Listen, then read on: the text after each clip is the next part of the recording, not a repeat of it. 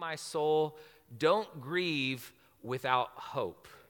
And if you missed that message, I would highly recommend that you go back and listen to that message, not only because it'll be an encouragement to you in seasons of grief, which if we live long enough, we're all going to face them, right? Not only will it be an encouragement to you in that, but he gave some very practical advice at the end of that message for how to minister to someone who's grieving. And I want you to know that you can do that the wrong way. That even with the right intention in your heart, you can say the wrong things, and you may be trying to be a blessing, and you're not, whenever you say those things to someone who's grieving. And so if you didn't hear that message, I want to encourage you to go and listen to that message, "Oh, my soul, don't grieve without hope."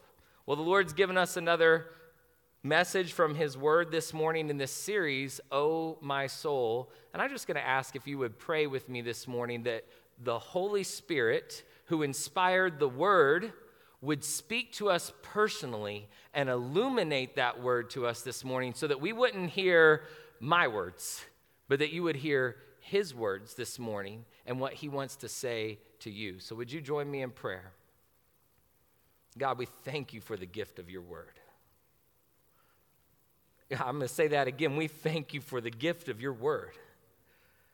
Where would we be if you had not given us your word filled with your truth that we can depend on?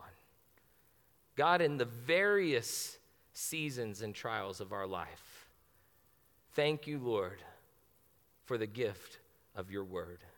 And now this morning, Lord, I pray for each person who is hearing this message, that your Holy Spirit would speak to their hearts, that they would listen, yes, to the message and to the text, but they would listen mostly for your voice to tell them exactly what you want them to know. Thank you, Lord, for this time. Lord, we give it to you as an offering to you, and we ask you to use it to refresh our souls and to set our minds on you. Give us the energy to listen. We pray in Jesus' name, amen. Amen. Well, have you ever faced a challenge and you weren't exactly sure what to do in that situation? Can you relate to that? I mean, that seems to happen to me every day, nearly every day, where I face a challenge and I'm not exactly sure what I should do in that challenge. And have you ever wished that you had the ability to correctly apply the right truth to the circumstances that you're facing? I mean, think about that for just a moment. That whatever your situation was that you were going through, that you had the ability to figure out what is the truth that I need and how does that truth apply to my situation? Wouldn't that be a game changer? If you had that ability, you know, when I'm thinking about an ability like that, it sounds a little less to me like a natural ability and a little more like a superpower. That ability to correctly apply the right truth to any given situation. My kids have this game that they play where they talk about their favorite superpower. Like if they could have one supernatural ability, what would it be? And you know, it would go something like, if this was one of them, it would go something like, well, I want to fly. Well, I want to have super speed. Well, I want to have the ability to correctly apply the right truth to any given situation. I mean, it almost feels like it's in that same category if you get real about it and think about what that ability would mean. Well, the Bible actually has a word for this superpower. It's a thing in the scripture, and it's called wisdom. Wisdom is that superpower. Wisdom is the ability to correctly apply the right truth to any given situation. And wisdom's a kind of superpower because, as we'll see in this message, God's wisdom is not natural. God's wisdom is supernatural. It goes beyond the natural. Our souls need wisdom. Think about the unrest that it creates in your soul when you have a situation that you're facing and you don't know what to do about it. Have you ever experienced that? I mean, it creates some real turmoil, turbulence in my soul, especially if that situation's important if I know it matters to me, it matters to others, and I'm not sure how to handle it, it creates some unrest in my soul. Our souls need God's wisdom. And that's why the title of this message this morning is, "Oh, my soul, in various trials, seek God's wisdom." If you have your Bible with you this morning, and I hope that you do, would you open with me to James chapter 1? James 1, and this morning we're going to be looking at James 1, 1 through 8. So to make sure this registers, the very first 8 verses of the book of James will be our text this morning. And just as Proverbs is considered the wisdom book of the Old Testament, you guys have probably heard that, right? Proverbs is the wisdom book of the Old Testament. Many scholars consider James to be the wisdom book of the New Testament. They have a lot of commonalities in their features and how they approach the topic of wisdom. Before we dive into the main text of James and the 7 verses that follow, verses 2 through 8, we're going to start with James 1:1 because James 1:1 provides context for the book of James. And so here it is. You can read it with me. I've got it in the ESV. You can read along in your Bible or look at the screen.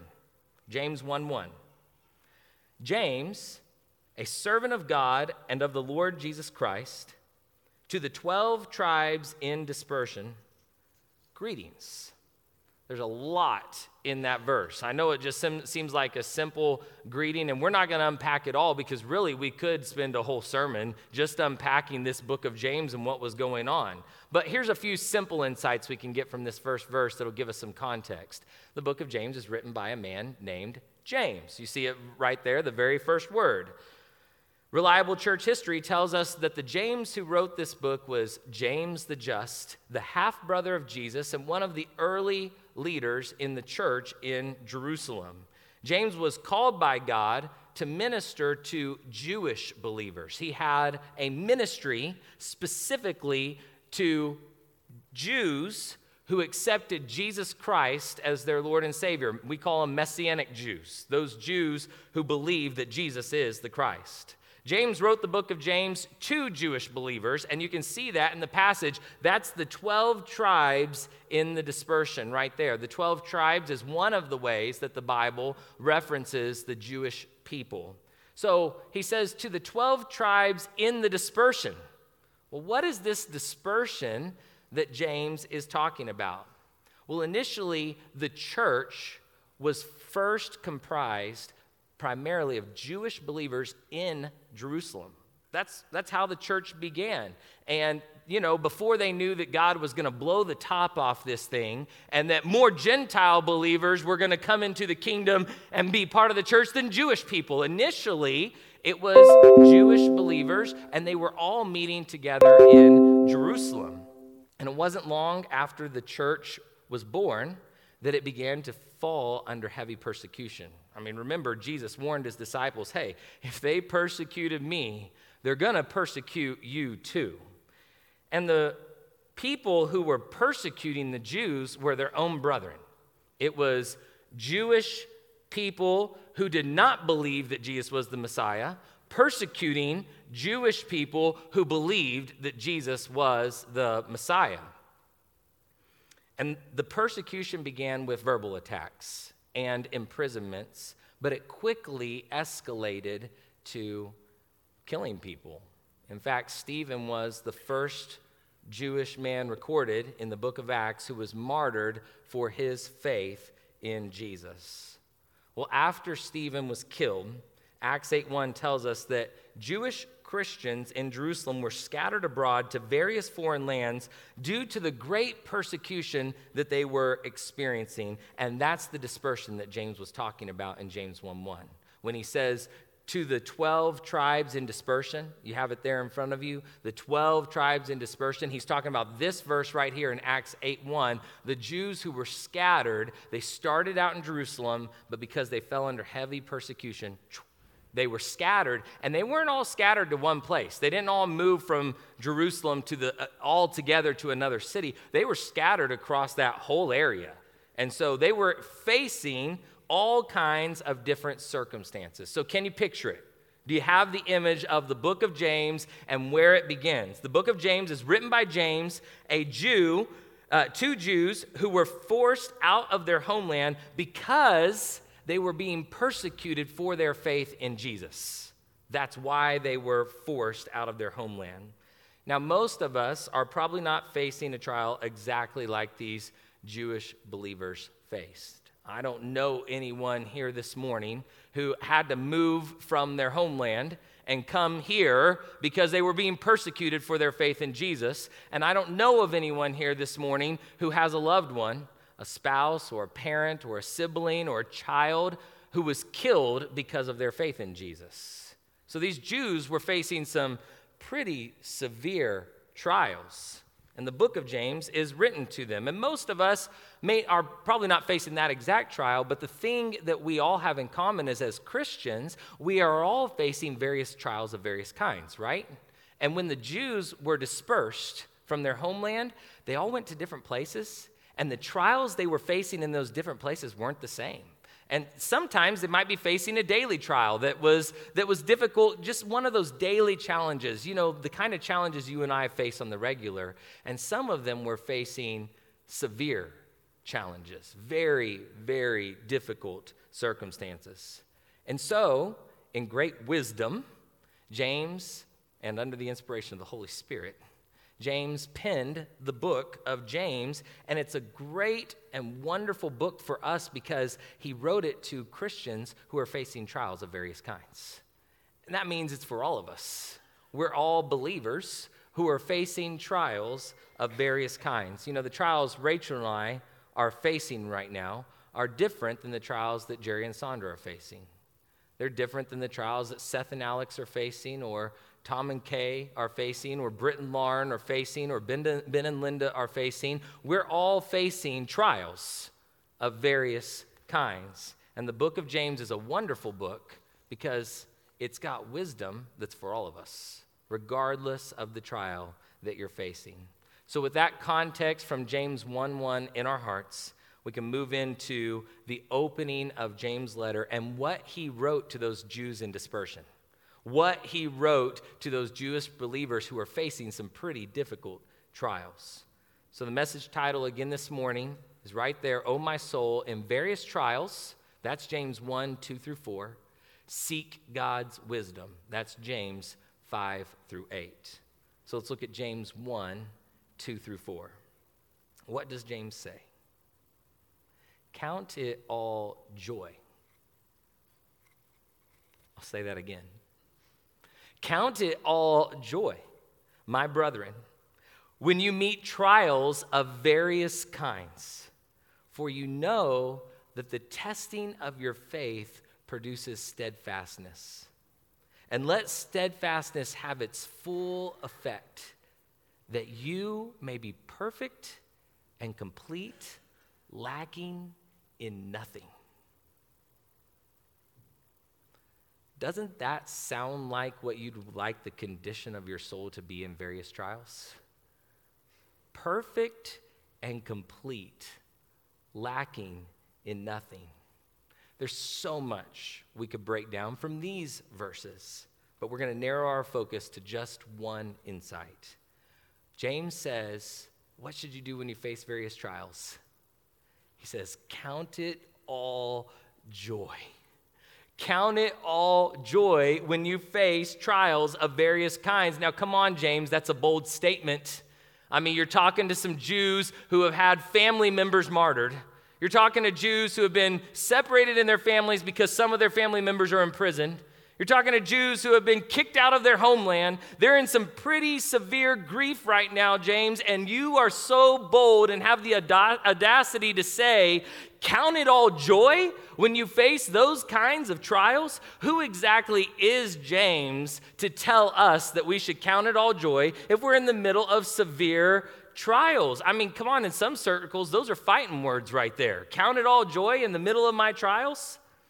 What gives James the credibility to talk to suffering people that way? Well, of course, we know that one reason he has the credibility is because this book is in the scriptures, and it was inspired by the Holy Spirit as a message for us. But there's something else that gives James quite a bit of credibility when it comes to talking to Jews or any Christian who is suffering because of various trials. During the dispersion, the scripture says that James stayed behind. James stayed in Jerusalem while all the other Christians, the Jewish Christians, scattered in order to escape suffering. James stayed in the hot spot.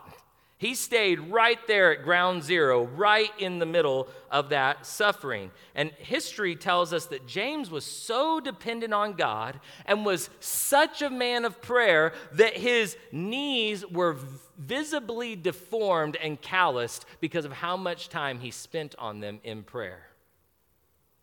And then James' life came to an end when he was martyred for his faith. He was thrown off a high point of the Temple Mount. And when he hit the bottom, he didn't die immediately. So Jews at the bottom finished off the job by beating him to death. And the story goes that as they were beating him to death, James prayed for them until the life left his body. Now tell me, isn't that the kind of Christian that you would like some input from when you face trials of various kinds? I think James has some credibility here when he says to you and to me, no matter what the circumstance you are facing is, to count it all joy when you face trials of various kinds. He says that the testing of your faith, that's what trials do, right? They test our faith, that the testing of your faith will produce steadfastness. Can we go back on the screen to James 1, 2 through 4 real quick? I want to put that back up there. The testing of your faith will produce steadfastness. That word steadfastness, some translate it patience. Some translate it long-suffering. We don't have an English word that's equivalent to that Greek word. That Greek word right there, a lot of times we say patience. What we mean is twiddling your thumbs and being patient while you're waiting in the doctor's office, right? Or like a ship on a sea in the storm, just kind of floats there on the waves. That's maybe more of an image for our word for patience and what we normally think. But this Greek word is not like that. It's an active endurance. It's an active endurance. It's like that ship not just being tossed by the waves, but intentionally working its way through the ocean, like on point, headed to a destination, and the things that are going on around it that are testing it and trials and tossing it, that it's not deterring it from its destination. That's the idea of this steadfastness that James says the trials that you and I face in our life are going to produce. And when that kind of steadfastness is produced through the testing of our faith, James says that it's going to make you perfect and complete, lacking in nothing. Wow. I mean, Jesus is wisdom incarnate. In other words, what he's saying is you're going to become more like Jesus. Perfect and complete, lacking in nothing through the trials. I heard one preacher say it this way. He said, imagine like mixing up some cake, and when you put the ingredients in a bowl for cake and you look in that bowl before you mix it all up, if you said, ooh, taste this, you go, no, I don't want to taste that. That looks pretty gross. But it's like, hang on, give it some time. Hang on just a minute. And that's like the trials and the ingredients that go into these various tests. And then you put it in that oven and it goes through the fire. And when it comes out, what you have, oh man, that's, okay, there's perfect and complete, lacking nothing, according to Britt Clay, who loves desserts, right? He told you to bring the great ones. I think turkey is the best ingredient in a Thanksgiving meal, but he's the dessert guy on the staff team. So that's what it's like. It's like you go through these trials and it tests you, and what God knows is that he's using those to produce in you something incredible, like his will in you, that you would be conformed into the image of Christ. So James has all this credibility because he trusted that. He didn't just talk the talk, he walked the walk, right? In the way he wrote these words, but he lived it out to the point of his death. All the way up to his last breath, he lived this out. He's the kind of Christian I want insights from when I face trials of various kinds. And I like James, he says, when you face the trials. You're going to face them, right? There's some narratives out there that say you're not going to face a trial. Like if you just do the right things, you can escape suffering. Come on now. Jesus told us that we're going to experience suffering in this world. And James says, no, not if you face trials, when. When you face trials of various kind, count it all joy. But won't there be times when you face various trials and you don't know exactly what to do? Like you say to God, God, I want to count it all joy. But this circumstance, I don't know how to handle that. I don't know what you want me to do. I'm willing, but what is it that you want me to do? Well, that brings us to the second part of the passage and the final part of the text from James 1 through 8 this morning. In verses 5 through 8, James calls believers in various trials to seek God's wisdom. Oh, my soul, in various trials, seek God's wisdom.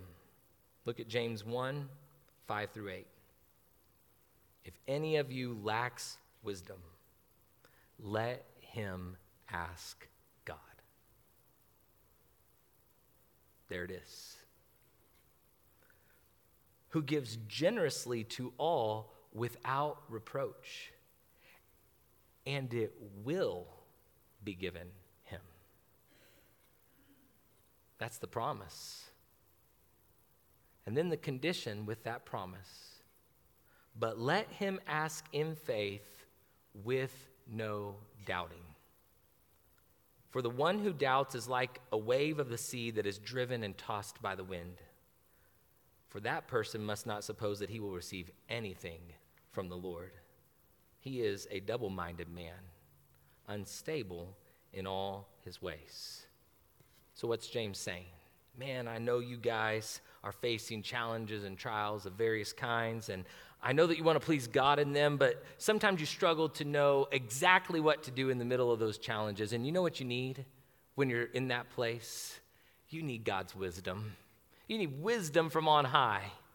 Then James tells Christians exactly what they should do when they lack wisdom. What should you do? Remember, wisdom is the ability to correctly apply the right truth to your current situation. So, hey, when you don't know what to do, what you need is wisdom. Ask God what to do. And according to James, what should you do when you lack when you lack wisdom in a various trial? What should you do? And James says three things in that passage I want you to note. Ask God for wisdom. Ask God in faith with no doubting. And ask God with single-mindedness. Don't be double-minded. So he says, ask God for wisdom. When you're in a various trial and you don't know what to do, ask God for wisdom, as opposed to asking something or someone else. Ask God.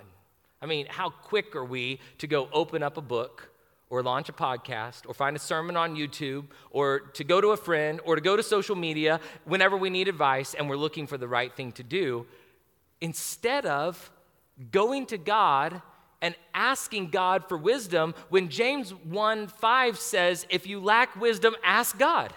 It's really clear right there. Now, am I saying that you shouldn't go open those things? I'm saying you shouldn't do it before you ask God. That's what I'm saying.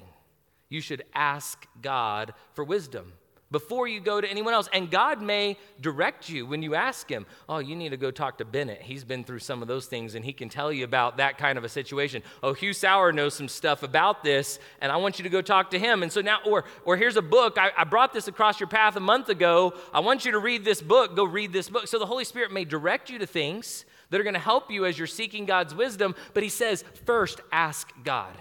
Don't go to something else before you ask God. And we should do that because the promises with this are incredible. You know, our souls don't just need any kind of wisdom. Our souls need God's wisdom in various trials that test our faith. God's wisdom is different than the world's wisdom. God's wisdom is different than man's wisdom. Look at 1 Corinthians 3:18 through 19. Let no one deceive himself. If anyone among you thinks that he is wise in this age, let him become a fool, that he may become wise. For the wisdom of the world is folly with God. God's wisdom is not the same as the wisdom of this world. God's wisdom is not the same as man's wisdom. When you face trials of various kinds and you don't know what to do, go ask God first for his wisdom. And you know what he promises? To give it freely, generously, liberally to anyone who asks. To all is what the passage says. Like no separating of persons. He's going to give it to you if you ask for wisdom. He says, I'm going to give it to all. Man. And he says without reproach. That means he's not going to despise you for asking. God wants you to ask him for wisdom. God wants you to come to him. Wisdom is like a superpower. It's that supernatural ability to correctly apply the right truth to your situation. And James wants Christians in various trials. Any of you in a various trial right now? James wants Christians in various trials to know what to do. If you lack wisdom, go ask God. That's the first thing that you should do. Ask God for wisdom. Then if you lack God for wisdom, ask in faith. Ask God in faith. I wonder how you felt when I was reading that passage first. Isn't it easy when it says, oh, ask God for wisdom, and he's going to give it freely, generously, liberally to anyone who asks without reproach, and you're like, yes, yes, yes, I just need to ask God for wisdom. And then it says, but ask in faith with no doubting, and if you don't ask that way, you shouldn't suppose that you're going to get anything from God. And then you go, ooh, wait, okay, do I have enough faith? What is faith? How do I ask God for wisdom and faith? And I don't want it to become mystical to you so that it deters you from asking God in wisdom. So I want you to really understand what the Bible is talking about when it says to ask in faith. James 1:6 says that when we ask God for wisdom, we must ask in faith with no doubting. So what does it mean to ask God for wisdom with faith? Well, the best commentary on the Bible is the Bible. The Bible is the best commentary on the Bible. So if you want to know what the Bible means by faith, you ask the Bible what it means by faith. And in Hebrews 11:1, the scripture gives a definition of faith, and here it is. Now, faith is the substance of things hoped for, the evidence of things not seen. So what is faith? It's that ability to peel back the curtain that separates the natural from the supernatural, and not just to be on this side of the curtain, but to be able to look beyond and see the activity in the spiritual realm. To be able to look beyond that and trust there is more to my situation than meets the eye. There is more to this trial than meets the eye. There is more to my suffering than meets the eye. It is not just about this moment. Let him ask in faith. Faith enables us to not just look at what is seen, but it enables us to look to the things that are unseen. When the natural person experiences trial, what do? They look only to the natural. They look for wisdom that is just natural wisdom. But when a person of faith experiences trials, they do not just look at what is visible, they look at what is invisible. They look to the things that aren't seen. They peel back that curtain and look with spiritual eyes. Paul had his own way of describing that kind of faith. It's the kind of faith we got to ask for wisdom in. When Paul was talking about trials in 2 Corinthians 4:16 through 18, this is what Paul said. So we do not lose heart. Heart's a word that's like soul language. Though our outer self is wasting away, our inner self is being renewed day by day. That inner self, another soul language. For this light, momentary affliction. That's Paul's take on our suffering. Again, what gives you the credibility, Paul? We won't go into that, but you guys have read his credentials, right? I mean, he's got quite a bit of credibility when it comes to suffering here. And he calls suffering, which he suffered more than I ever have, light, momentary affliction, is preparing for us an eternal weight of glory beyond all comparison. He's got his eyes beyond the other side of that veil. As we look not to the things that are seen, but to the things that are unseen. For the things that are seen are transient, they're temporal, they're passing away, but the things that are unseen are eternal.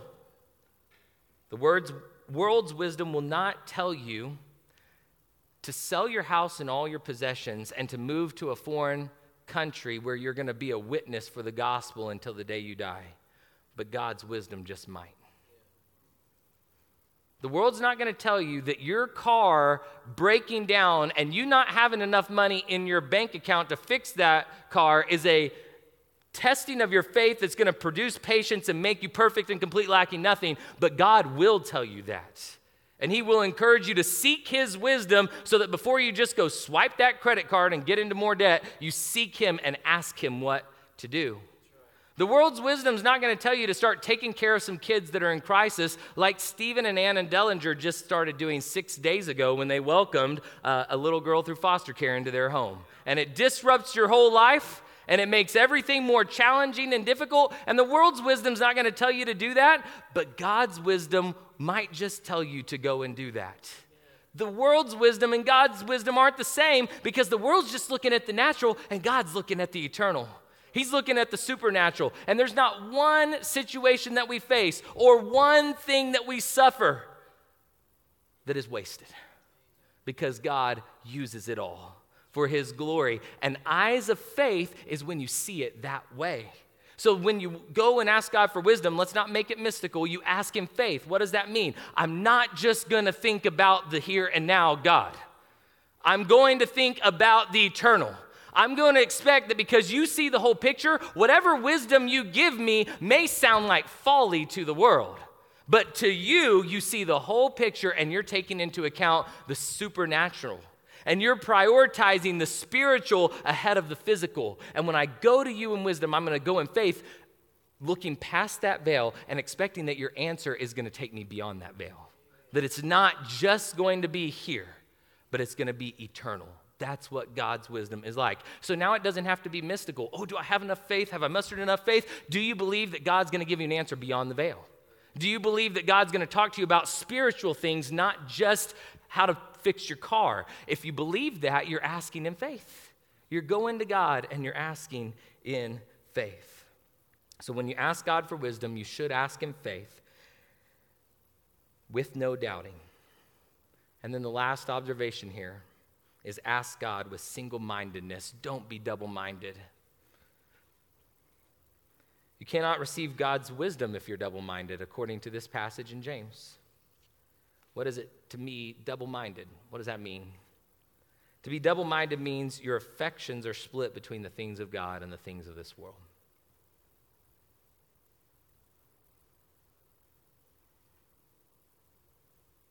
A double-minded person loathes the thought of giving up the things of heaven and despises any notion that they're going to have to let go of something in this world. The rich young ruler is an example of someone who was double-minded. What did he want? Oh, God, give me eternal life. Oh, but I'm not willing to let go of my possessions here. That's an example of someone who is double-minded. Their affections are split between God and the things of this world. One theologian likened double-mindedness to a person who has two souls, figuratively, obviously, but a person who has two souls. One soul longs for the things of heaven, while the other is consumed with the things of this world. And James says that the person who lacks faith and doubts is double-minded, and they're like a wave of the sea tossed around by the wind. And that's a very fitting illustration, that wave of the sea, because when I think about the wave of the sea and its characteristics, I can see how it's like the person who's double-minded, the person whose affections are split between the things of this world and the things of God. A wave of the sea is without rest. So is the person who's double-minded, constantly conflicted in their soul. One moment, oh God, for your kingdom, for your glory. The next moment, oh, I'm afraid I'm going to lose that money. I'm afraid I'm going to lose that security. Oh, I don't want to do what God's saying there because I love that stuff that he's asking me to use or my time that he's asking me to give. They're without rest because they're back and forth all the time. A wave of the sea is unstable. So is the person who is double-minded. You can't predict what they're going to do because they're back and forth all the time. Hey, am I talking to the guy who has the eternal mindset, or am I talking to the guy who loves the things of this world? I don't know which one I'm going to be talking to this time. They're unstable. A wave of the sea is driven by the wind. And so is the person who's double-minded. Their circumstances, their emotions, their thoughts, just carry them away wherever it wants to go. They don't have that steadfastness, that enduring, active, enduring faith. So their circumstances just carry them around. And a wave of the sea is capable of great destruction, and so is the person who's double-minded. It's amazing how much destruction that person can bring when their affections are split between God and this world. You cannot receive God's wisdom if your affections are divided. Listen again. Listen. Seek God's wisdom. You cannot receive God's wisdom if your affections are divided. If you are double-minded, split in your affections, you should not expect to receive anything from God, according to James. Loving God's wisdom and loving this world are diametrically opposed to one another. They cannot coexist. To get God's wisdom, you must end your love affair with the things of this world and be single-minded in your affections towards God. End the love affair with the world. End it. End it like somebody who's cheating or thinking about cheating should end the relationship with the person that they're thinking about cheating with. End your love affair with the things of this world. Stop it. Cut it off. Make God the chief desire of your heart. If you will, your soul will find what it needs. In various trials, O my soul, seek God's wisdom. And that's the title of this message. So with that understanding, read the passage with me again from James 1 through 8. And see how we treated the text. See if you really understand this as we read it through. Let the word of God just wash over your soul. James, a servant of God and the Lord Jesus Christ, to the 12 tribes in dispersion, greetings. Count it all joy, my brothers, when you meet trials of various kinds, for you know that the testing of your faith produces steadfastness. And let steadfastness have its full effect, that you may be perfect and complete, lacking in nothing. If any of you lacks wisdom, let him ask God, who gives generously to all without reproach, and it will be given him. But let him ask in faith with no doubting. For the one who doubts is like a wave of the sea that is driven and tossed by the wind. For that person must not suppose that he will receive anything from the Lord. He is a double-minded man, unstable in all his ways. So what various trials are you facing right now where you need God's wisdom, where your soul needs God's wisdom? I asked God how he wanted me to lead you to specifically apply this message this morning. And this is the word that the Lord gave me for you this morning to encourage you to apply it this way. Many of you lack God's wisdom because your soul is too full of stuff. Some of you have stuff in your soul that is total garbage. And what I'm talking about are those inherently sinful things. These sins aren't just crowding your soul, but they're polluting it. There's lots of garbage sins that can pollute our souls. But God told me as I was seeking him in prayer this morning that there are some listening, whether online or in this room, that have some specific sins that are polluting their souls. And they need to seek God's wisdom and end their love affair with these things. Pornography and sexual sin, unforgiveness, and even hatred, anger, a love of money, slander and gossip, a love for food or substance, abuse of sleep, and duplicity, living a double life. These are what I'm calling garbage stuff that will not just overcrowd your soul, but it will pollute your soul. Don't you know that your soul deals with enough without you harassing it with sin? Turn from your sin and seek God for what your soul really needs, his wisdom. So what should you do if one of these things are what you're dealing with? Well, you should repent. You should repent and turn to God, and you should end your love affair with these things of the world. You should get serious about it. Like when the Lord set me free from an addiction to pornography, it came with such a heavy conviction that what I was doing was burning down my house and my family, my life, that it was polluting my soul. It fell on me heavy. It was a gift of the Lord. And when he gave me that heavy conviction, it led me to repentance. You need that kind of conviction this morning. You need to ask God for it. Maybe he's already given it to you right now. And you need to repent and turn from that sin. If you don't know the Lord as your personal Savior, then your soul's full of sin. It's polluted all the time. And you need to come to him and ask him to forgive all your sins, to trust him to make you a new person in Christ so that you can have the power that you need from Jesus to walk out this truth and to live free from sin that pollutes and fills your soul with garbage. And if you know the Lord, you need to turn from these sins and seek him first. Make him the chief affection of your heart.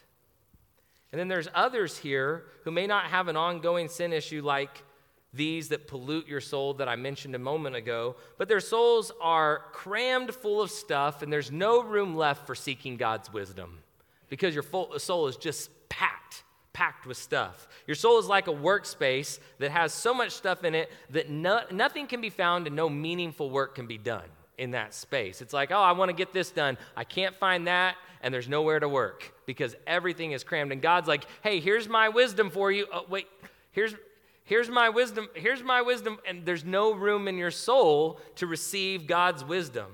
Some of you are spending an ungodly amount of time on your cell phone. Like if you checked your screen time and were honest with yourself, you would go, woo, I feel like every moment that I have free with flipping through my phone on stuff, and there's no room in your soul for God's wisdom. Or you live for entertainment and you're always looking for that next opportunity to get to your favorite show, your favorite movie, that favorite thing that you do to disconnect and disengage your mind. Or your thoughts are obsessed with something temporal, something that's not going to last forever, and you keep spinning and spinning and spinning in that thought instead of setting your mind on things above.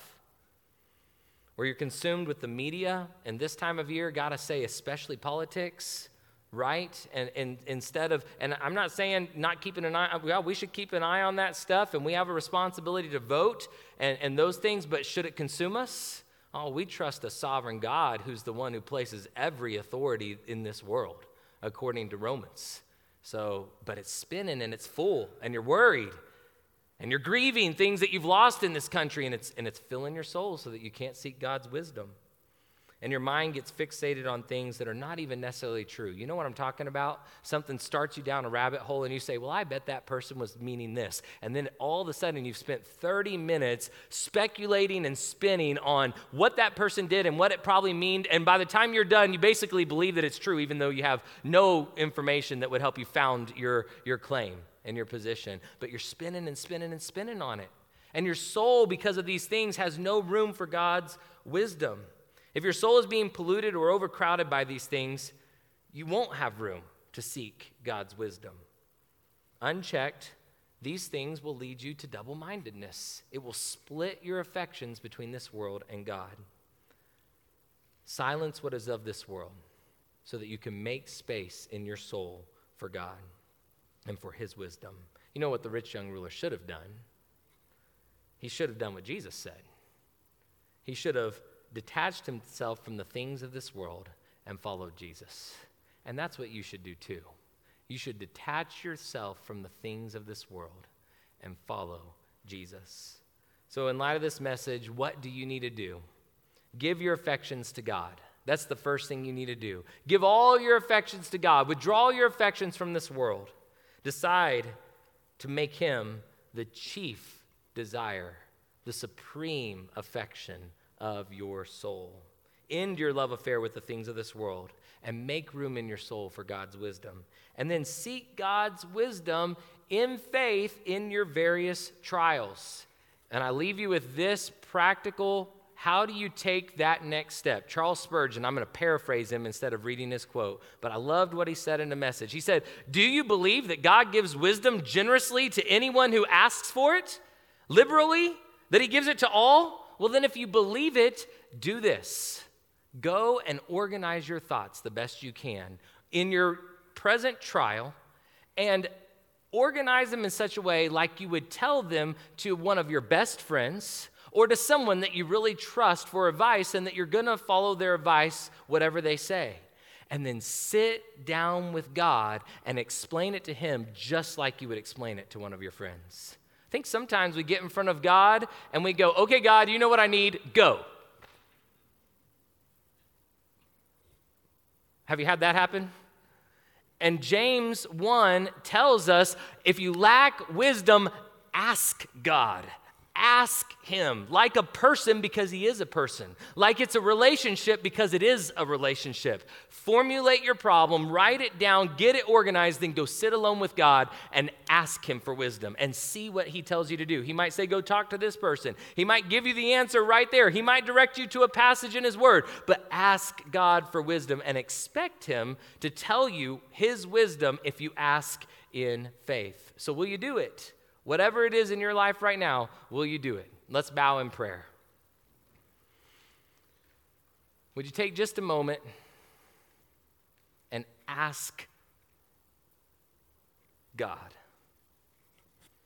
Consider what you need to ask him about. You may have some work to do before you can ask God. You may need to organize this some more.